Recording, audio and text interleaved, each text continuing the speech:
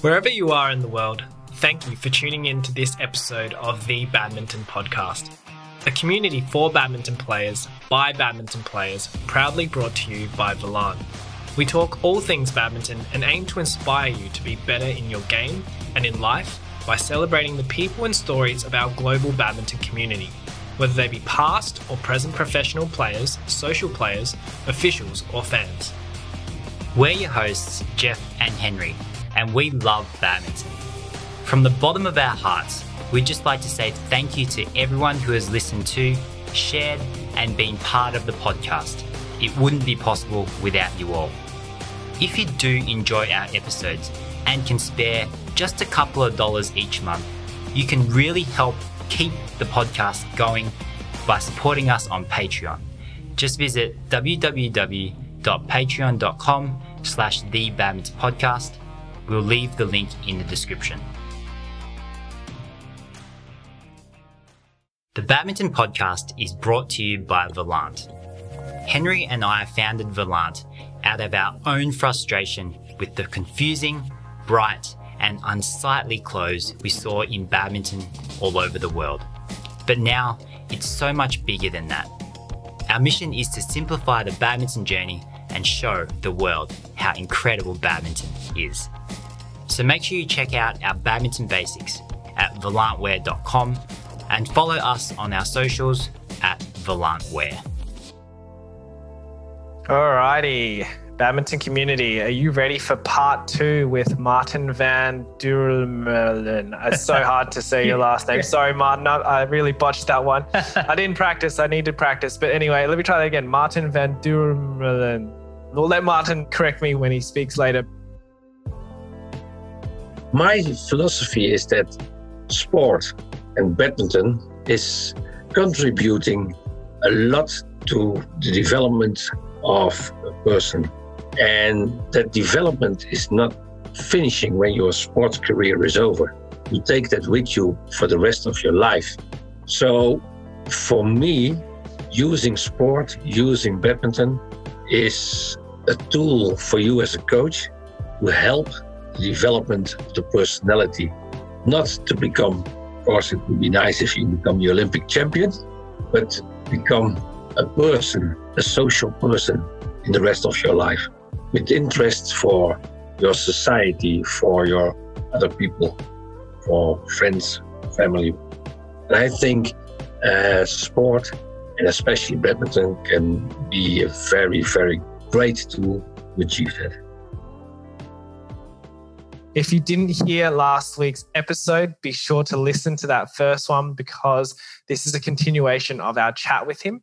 We've discussed his badminton story, what it takes and how long it's needed to create world-class players and heaps of other things as well, like the myth of lactic acid buildup. So make sure you check it out. Now, the last thing that we spoke about was the structures that are important in a national badminton organization. And our next topic is about funding. So I guess funding is always one of the big issues federations face if badminton isn't a very popular sport in their country. What is your opinion about the importance of money when trying to implement these kinds of systems that we talked about in the last episode, Martin? Yeah, of course, funding is vital in every program. That's logical, I think. But I think a lot of people are making the mistake that they tell always their government or their National Olympic Committee or sponsors, they tell them, give me the money and I will take care for this and this and this. But that's not how it works. What I experienced is that people want to see first the results and then they will come up with money.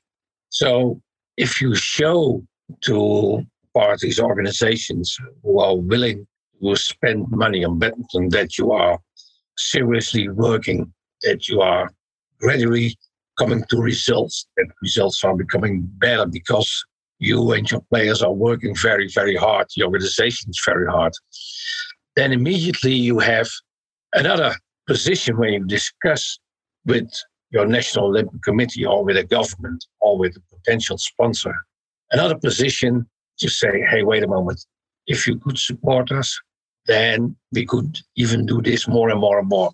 Then you show people that you are very serious. Second thing, what I always see is that a lot of people, they say, okay, I need 500,000 US or 1 million or something like that. And what I always did, I was never over asking. So when I was asking for help, for support, by the way, I was never asking for money. I was always asking for support. This is what we are doing. This is what we achieved till now. This is what we want to achieve. This is how we want to achieve that. And then my question was always, how can you support us? Because to give an example, when I moved the national team in practice to the National Sports Center, the National Olympic Committee, who is in charge of the National Sports Center, they did not charge me to pay for courts over there. I asked them, can you support me? And they didn't come up with money, but they gave the courts for free. That's also a possibility. So in that way, I could achieve quite substantial amounts of money during the years that I was in charge. Another very important part, I think, is media attention. In many, many countries, badminton is not the most favorite sport, and you've got soccer or baseball or basketball or whatever, and then you go down the line and then somewhere is badminton. What I tried to do was, now you've got social media, but in those days but in England it was CFAX. You know what it is on television? Just a news pages. Bring it up on your television screen. And every sport, and also in the Netherlands, had one page. And we tried to renew that page every day, so that every day there was something new on that page. Another thing what I did was, when I went to tournaments, I had always a big list of email addresses of all newspapers, radio, television stations. It was a list of 80 people, maybe 90, I don't know, I don't remember. But after every day in a tournament, I wrote down a couple of lines with the results of the Dutch players and my contact number. And I just sent it away. And in the beginning, nothing at all. And then suddenly, newspapers are having some space free, and they say, oh, wait a moment, I've got some easy piece over here. I've got the results of the Norwegian International. So the results of the Norwegian International with the Dutch players were in. And when we were, after 1 year, and just by sending mails, suddenly we got more interviews, more attention. So players got the interviews. Players were more interested for small sponsors. NOC was also, hey, wait a moment, something is happening over there. So just by, let's say, gradually step by step pushing media, we also got more and more attention. And that helps. And of course, it helps when the results are becoming better. If you have to send every tournament, we lost in the first round.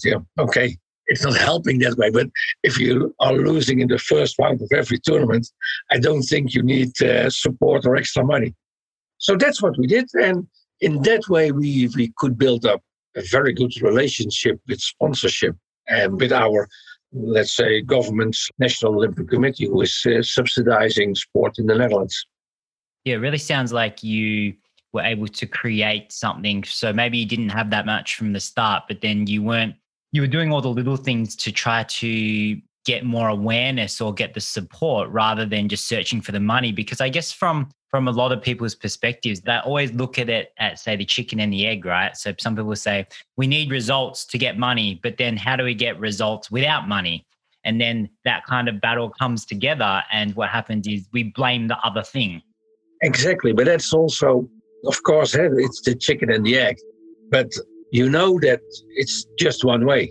With no money or a little bit money, you have to produce results. So what can you do with a little bit of money? How can you get your players better? What can they do by themselves? They don't have practice facilities. What can they do outside? But just show everybody that you're eager to get better results.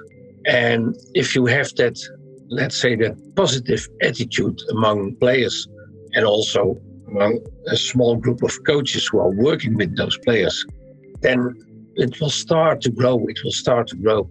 And of course, you need somebody then who is really taking the lead in this. Say, okay, this is what we are going to do. We can do this. Okay, we don't have a court. Then we go outside for running and we do this and this and this and whatever.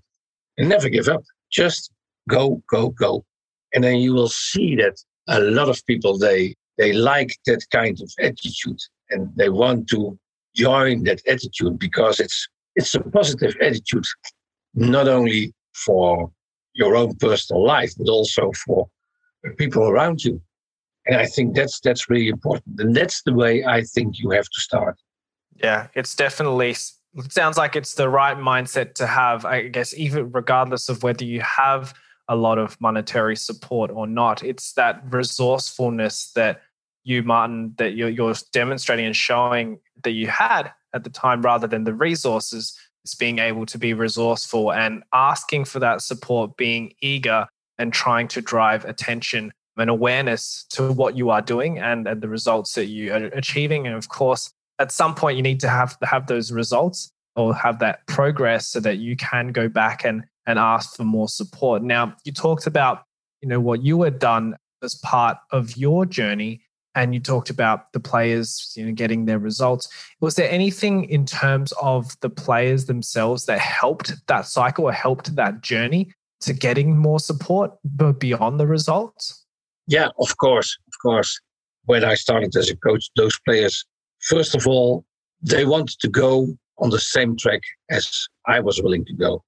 I saw that we had potential, especially with the girls in those days, and they were willing to do that and to spend their time on that and trying to find a small sponsorship in their own social community to spend that money not on having a better apartment, but spend it on taking part in tournaments, getting better practice facilities and things like that.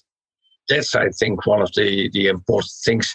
And the other what I think was important is that the fact that they were not only working for their own personal interests, because they saw that if, as a group, we could achieve better results, the benefits came to the individual members of the group as well.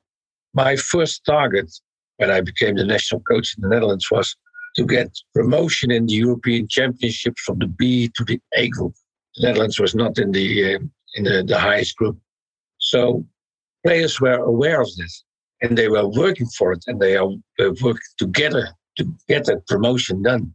Then the second part was try to qualify for the Thomas Uber Cup finals. And already in the second attempt, and in those days it was just 8 countries in the world who could be in the finals. And also in the second attempt with the girls, we were there. And they knew that if they were helping each other in practice, all of them became better. So they could achieve that. Well, for the first time, the Netherlands qualified for the Euro Cup finals. And immediately, a couple of months later, the federation got a small sponsorship and we had, I think, at least 100,000 guilders in those days. It was not euros, but guilders. We could spend that on the program of the players. But they were working together to achieve that. I think that's also very important. Of course, badminton is an individual sport. But if you, where is your government interested in? Your government is interested in the name of your country. So probably they are not interested in Jeff Toe winning the Indonesian Open, but they are more interested in Australia winning the Sudirman Cup. So in that way, you can work also a little bit, or you need to work also with your group and with team results and team targets. And in fact, then most of the time it's also more easier to get those targets reached, because with just some clever thinking, and especially in team events, with some clever thinking as a coach, you can change doubles and double combination. And yeah, that also helps, of course. Yep, 100%. So if you're looking at, say, the monetary amounts, now some of the listeners might not understand how much it costs to run a high performance program or a national program. So from just a general monetary amount, how much would you say is an average cost that it would take to really build a really good national program? Of course, it's going to be different from country to country, but someone might think, how much is it? 500,000, a million, 2 million? Like, what does it actually take? I know in the last years I was in charge, but the Netherlands is a small country. It's easy to organize. We had just a small group of players. Everything included, 1.1 million. So salaries of coaches included. And what we did in those days was players were not paying for the tournaments. We always paid for travel. We paid for the hotels. And they only need to pay for lunch and dinner by themselves in the seniors. And in juniors, we paid everything. Okay, so was that euros, Martin? Yeah, it was euros. Yeah, 1.1. Okay, so for those listening in at least Australia, I know there's probably other people listening around the world of this episode, 1.7 million roughly Australian. And in terms of US, I'd guess, 1.4 if I'm doing my calculations somewhat right in my head.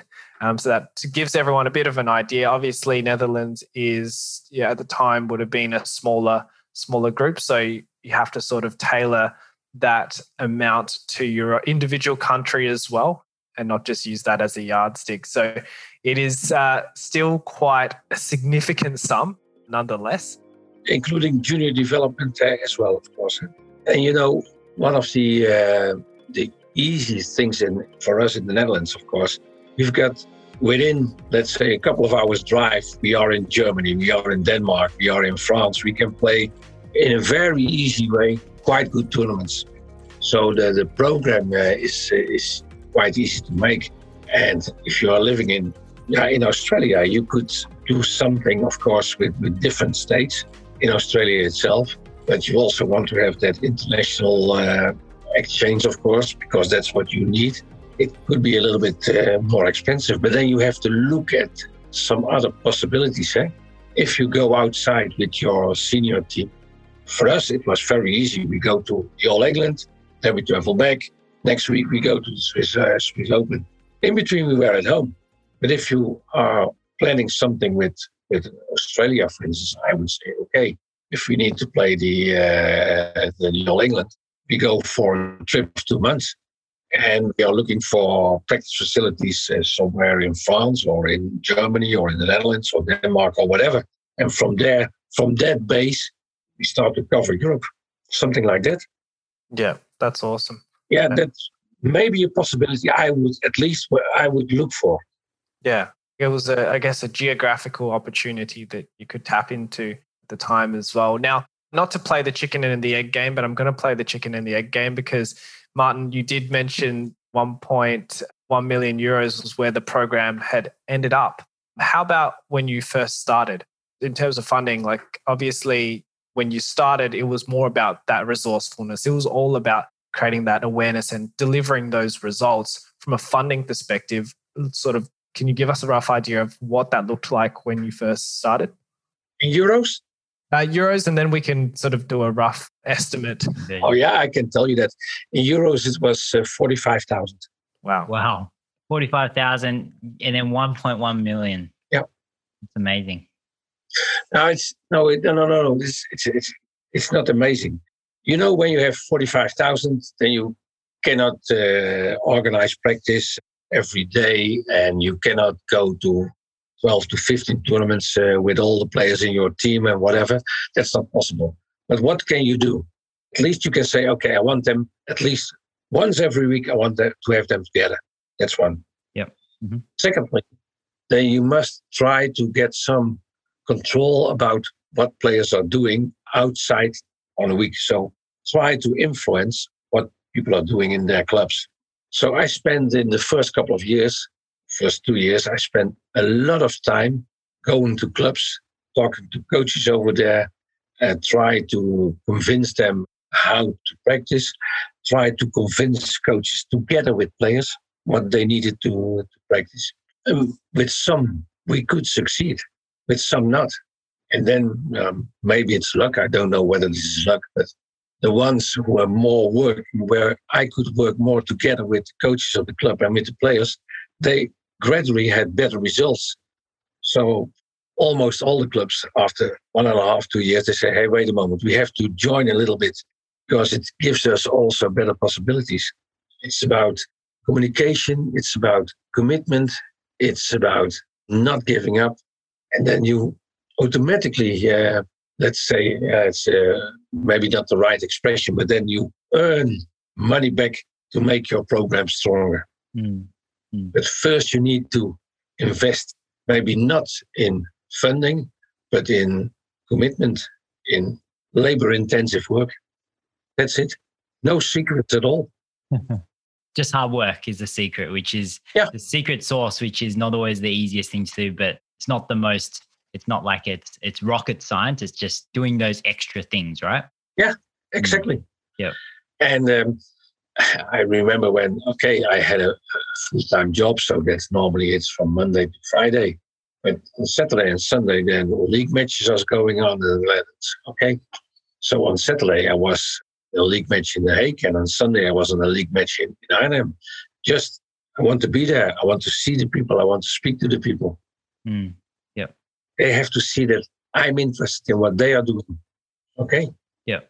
Yeah, that's really great, though, the amount that you grew that program. And obviously, you've had such a huge impact on badminton in the Netherlands. So, Martjin, we're going to move away now from the funding part. We're going to go into a little bit more of the coaching part of it, because there was definitely some coaches out there who are listening to this podcast. So in terms of like the coaching and training environment that you've created or you were able to create, how do you actually create a good environment? You did touch on the players or the athletes being aware that if they get better together, they'll achieve a lot more than if they go individually.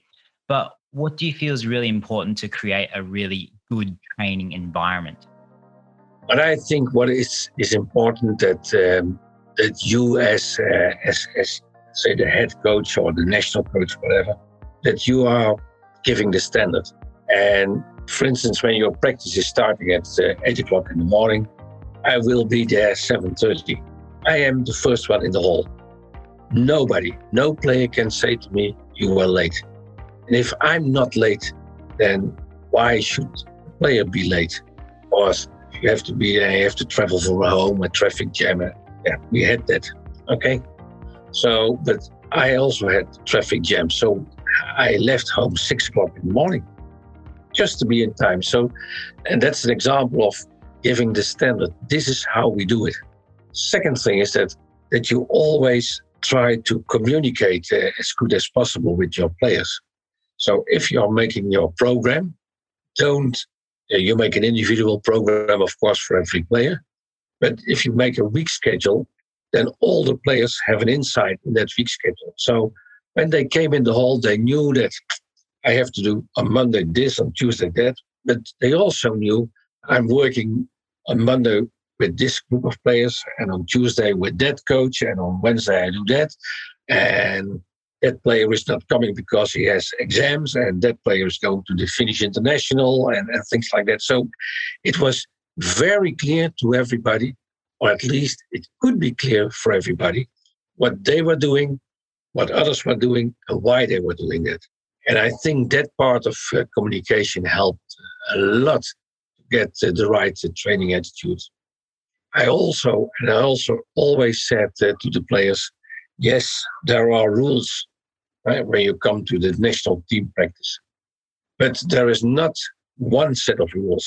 If you have 20 players, there are 20 sets of rules. Because what's a rule for one, it's not a rule for the other one.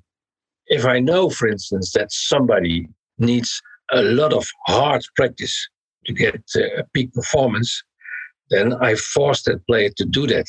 But if I also have a player who is more happy and can better perform with a little bit more rest, I'm not that hard on that player.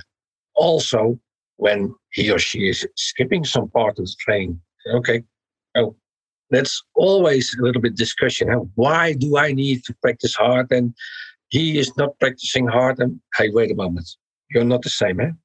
What I think is good for you, not good for him. And I always made that difference. And it was, in many cases, I had a lot of discussions with players. But let's say when they were used to it and were a little bit more experienced in the group, and then we are talking about national team players, senior players, then they started to understand. And then you also come to the time where when you're working with a group of players, for instance, in a team, that the team is just the team of players in making the team composition again, play another team. The players are just as important as the opinion of you as a coach, because they are also growing. They are growing as a personality. And I think that that's one of the things as a coach you need to achieve and to recognize and to make difference as well. And there was always a little bit fight. Younger ones came in and they want to have exactly the same rights as the older ones. No way. You first need to earn your place. Yeah. Show me the money. That's what they say. Show me the money. Yeah, it's all that they need to earn their stripes first, right? Yeah, I really like that, Martin, that initially you set the standard and you were very specific about the type of schedule that you would set for them, who they'd be working with and what they'd be doing and what everyone else would be doing. And I really like that you talked about taking an individual approach to these players. Now, I'm not a coach. I haven't I've certainly been coached before, but I haven't been in the position of a coach. But I've certainly seen there are sort of teams, not necessarily badminton, but sports players and coaches. And some of the cultures that I've seen isn't entirely optimal, as you have described. Creating that culture and setting the standard at the top is so important. But when you have come across cultures that maybe aren't exactly where you want them to be, or they aren't as optimized as you have described it, or high performing as you have described it, how do you go about breaking that culture? Is it really just about who's on top, as in the head coach, the one that's, giving the training, or is there something else that needs to be done to essentially crack that code and get them into that high performing nature? Yeah, but I think it's culture based. What I was doing in the Netherlands, I think you can't do that in Korea, for instance. The culture in Korea is the one who is the oldest one, you have to pay respect. That's the way their society works, and that's also the way their sport is working. At least that's what I experienced. So over there, it's the coach is an older person, so the coach says to the players, you have to go right now. And none of the players will say, hey, wait a moment, I would like to go left, because that's not in the culture. And I don't think it's good to break that code, because it would be a culture shock completely. People will not be used to that. But I hope that Korea badminton and Korea coaches are also, I'm almost certain that they see that they know, as I know how the Korean culture is, probably they know how the European culture is. And I hope they will try to at least look at it and say, hey, wait a moment, I can use this part of the European culture in my coaching approach. On the other hand, we in Europe, we have to do exactly the same. Sometimes there is a situation where you cannot say, hey, wait a moment, guys, come together right now. We are going to discuss this and then we are going to vote. And most votes, that's what we are going to do. Now, sometimes the situation is in that way that you say, hey, wait a moment, sit here. This is what we're going to do. You do that, you do that. Very autocratic. And that's it. So it's really culture-based, I think.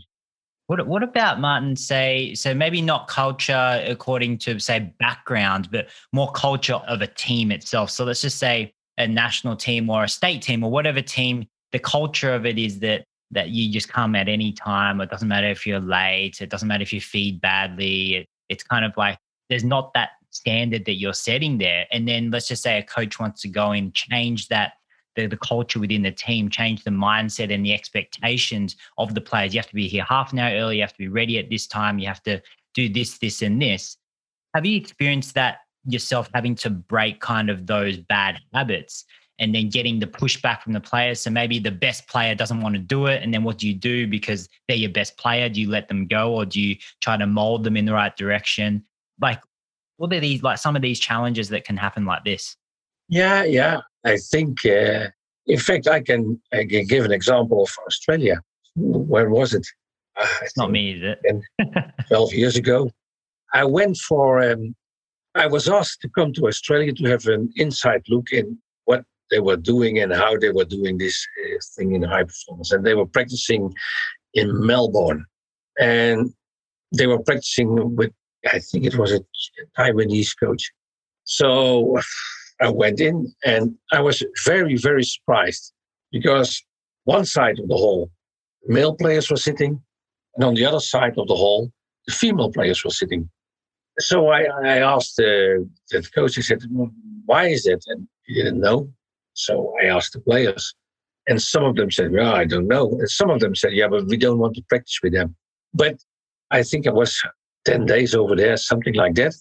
And so gradually we were discussing how we could change the setup of high performance. And then one of the last days I was there, I went to the practice and then players were sitting there again, but the coach didn't show up because he had to go to the hospital because he was sick or whatever. So yeah, I was there. I said, okay, I can take over the practice, no problem at all. The first thing I did, I said, okay, you sit over here, you sit over there. So I mixed everybody. And then I put them on court. I think it was something with 2 against 1, in an easy exercise, 2 against 1. But I had on every court at least 2 girls, 1 boy, or 2 boys, 1 girl. So they were forced to practice together. And after that practice, I was talking to them and said, hey, well, this is what I feel and what I think that you should change. Because if you were one of the best players was practicing against 2 girls, was it bad? No, it was not bad at all. So why can't you cooperate? Oh, it was something what they did already many, many years. They were separated in separate practice. So I could break that already within, let's say, 1 practice. And I think that's important. That's really important. Yeah, it's almost like they were a team that lacked a team mentality because they've separated themselves by gender, when in reality, they're still a team, but they weren't behaving in that way. So the way that you approached that to essentially break that or shift the way that they were thinking is kind of, a really great way to approach something like that. I also can give you another example. I was in, let's say, not the most developed countries in South America, where badminton's played just, let's say, by the few top level ones in the society. And there was also in some parts, let's say, the lower social classes, they were practicing as well with young kids, because that was the only thing they had, those kids. They were really, really enthusiastic and really hard work. So I invited them to the national practice. That was a shock. It was a complete shock. And especially when those young, low-class, social class players were beating the upper-class players. Whew. That would be embarrassing. No, it's not embarrassing, but it's opening the eyes of people. Changing their perspective. It seems like you have a bit of a history of disrupting the behaviors or the teams or their perspectives in your career, Martjin. So continuing on with that track, in terms of your own beliefs and your own perspectives, especially around coaching, how has that actually changed over the last 20 or so years? You know, when I started as a coach, I always had the idea that I had to read the game, and when there was an interval, that I really give the key to the win. But what I learned, that's not the most important part of coaching. The most important part of coaching is that when you are, nowadays you can sit behind the coach, that you encourage your players always, that you support them. And of course, they have to go on court with the right mindset and the right setup. Okay, this is what I'm going to do. But they also have to go on court with a mindset and with a plan. If this is not working, I'm going to do that. That's what you need to learn players before they go on court. That's what you do with them in practice.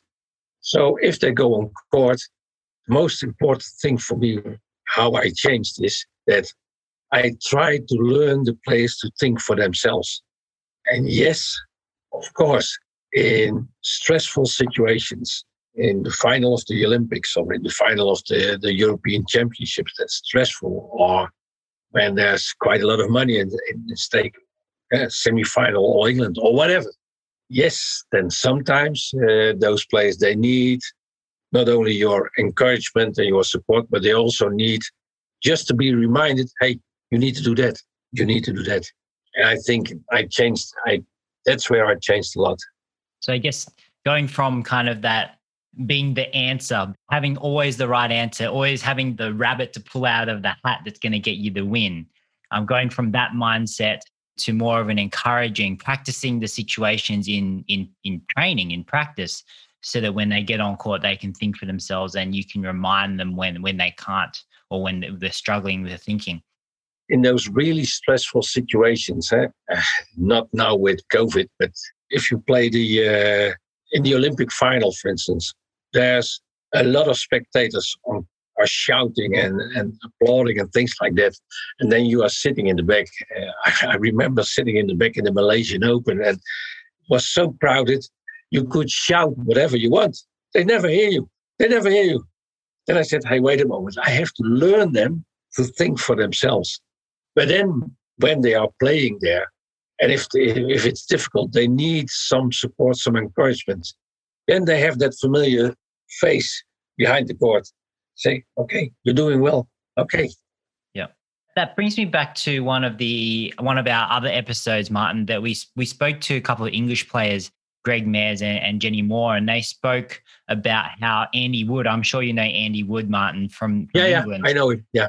And how his coaching is a little bit different. It reminds me a little bit of that, because I feel that what they were saying is that as a coach, a lot of the time you go out in the mid-game interval or between the sets and you're always trying to offer tactics, do this, hit more here, do this less, do this more in tactics. But then they were saying how Andy is a lot more about, hey, how are you feeling? What can I do to help you feel more comfortable so that you can play better? Not, hey, you have to hit to this corner always, or careful of the cross smash. So do you feel that you've also gone into a little bit of that where you're more in that encouraging, but also not only tactics, but more, okay, how can I support not from only a tactical basis, but from a well-being and confidence basis that you've got their back, basically? Yeah, absolutely. We know that in those difficult situations, what do they hear in that 90 seconds break? They hear almost nothing. What I see is that a lot of coaching are talking, and you have to do this and that and run like this and that. Hey, wait a moment. Calm down. First, listen to what your player has to say and try to react on that. Awesome. Very insightful, Martin. Now, we've talked a bit about your coaching. We've talked a lot about your story, about what organizational structure works, about funding. We want to finish up with coaching as well, just because you have so much experience in coaching. And it would be great if you could share your wisdom one final time for our listeners. So with all of your coaching success, just to wrap up here, in one sentence, what is your job as a coach? The main job for you as a coach is to develop the personality of players to be a social human. To be a social human. I know that we said one sentence, but I'm going to ask you just to elaborate a little bit more on that. My philosophy is that sport and badminton is contributing a lot to the development of a person. And that development is not finishing when your sports career is over. You take that with you for the rest of your life. So for me, using sport, using badminton is a tool for you as a coach to help the development of the personality.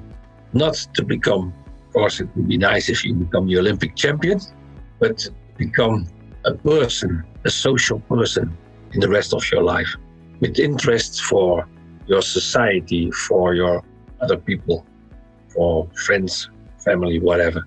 And I think sport, and especially badminton, can be a very, very great tool to achieve that.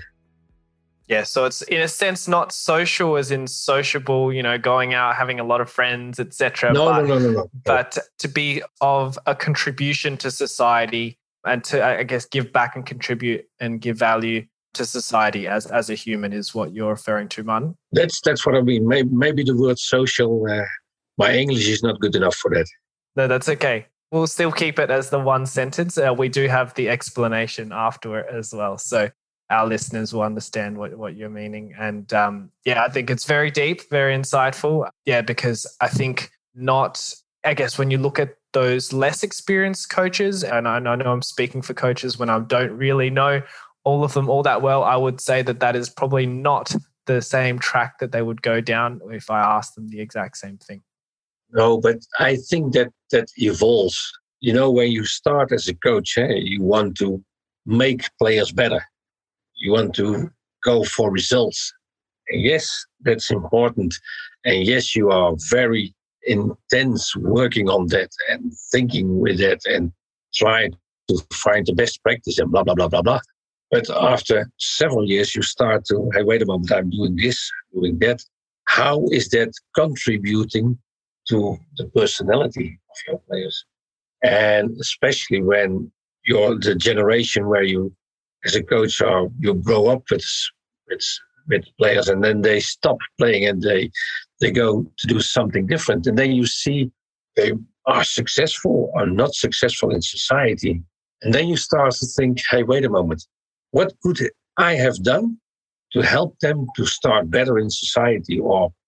Yeah, I think, Martin, you're absolutely right in that you will not realize this until you've had the amount of experience in coaching as you have, because you've been able to see people begin, go through their careers and then finish. And then you can see them 5 years later when you see them at a tournament because they're coming to say hi, and then you talk to them and think, oh, wow, what is this person doing now? And then you see the next batch coming up and you can see the effects of coaching, not only on the court, but you can see it in the careers after. And I think that's what gives your answer a lot more depth and wisdom to it, is because of all the experiences that you've had over the period of time you've been coaching, compared to, say, someone who's been coaching just for a few years, or they're in the same generation and those players are still actually competing. It's a little bit of a different perspective, I think. Yeah. Exactly. Mm-hmm. Yep. Okay, Martin. So we've gone and we've spoken for quite a while again, very, very easily. This is part 2 of the podcast. I don't think there'll be a part 3. There might be another one with Martin in the future anyway, because I'm sure we'd love to hear from you again. But as one of our last questions here, Martin, we just wanted to ask you, we are running a bit of a poll in the lead up towards the 2020, well, now it's 2021, but Tokyo Olympic Games. And we've been asking our guests on the podcast to give their predictions for the gold medal winners in men's singles and lady singles, just those two and just the gold medals. So would you be able to provide us with who you think is going to take the gold? Yeah, easy. Momota from Japan and Carolina Marin from Spain. Wow. That was a very quick response to both of them.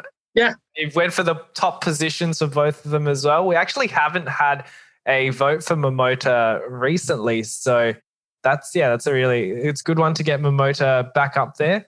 So Momota is actually currently sitting on 9 votes for the men's singles. Victor Axelsen coming in second with 5 votes. And then Anders Antonsen coming in third with the 1 vote there. And for the women's singles, with your vote, Martin, Carolina's still number 1. So she's 9 votes. So she's same as Momota. Equal second is Taisha Ying and Okuhara. And yeah, so we've only got 3 votes for both of them. So there haven't been any other votes for ladies singles other than Taisha Ying, Carolina, and Okuhara. And in men's singles, Kento, Anders, and Victor. So they're pretty consistent across who everyone thinks is going to take the gold medal. But yeah, Henry just commented that we haven't recently, after the All England and Kento's performances there, we haven't had any recent Kento nominations. They came a little bit earlier. Yeah, let's see. Let's wait. I don't know, but I think those are the favorites. Absolutely. Yeah, I think Jeff and I are pretty aligned on that. I don't remember who our women's singles prediction was back when we first did our prediction was it 2019, Jeff? No, it was early 2020. Yeah. I think I had Tai Ying. Yeah. Yeah, I don't think I had Marin either. So we're not aligned with our poll, but we'll claim it anyway because it's from the Badminton Podcast. And speaking of the Badminton Podcast, Martin, here at the Badminton Podcast, myself and Jeff, thank you once again for coming on as part 2 of our episode with you. It was a pleasure to be with you guys. Thank you very much. Thanks for sharing all your wisdom. Thanks, Martin. So from Henry and I at the Badminton Podcast, thanks for tuning in to this episode. If you've enjoyed it or found it useful, be sure to share it with your family, friends, teammates, and someone outside your badminton circle too, because with your help, we can show the world how incredible badminton is.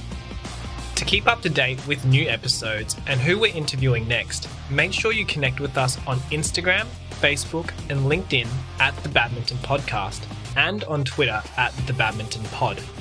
Feel free to contact us and ask any questions, give us feedback, or request topics for future episodes. We love hearing from you. And remember to check out and shop for your simple and minimalist badminton gear at volantwear.com. Catch you on the next episode. Bye.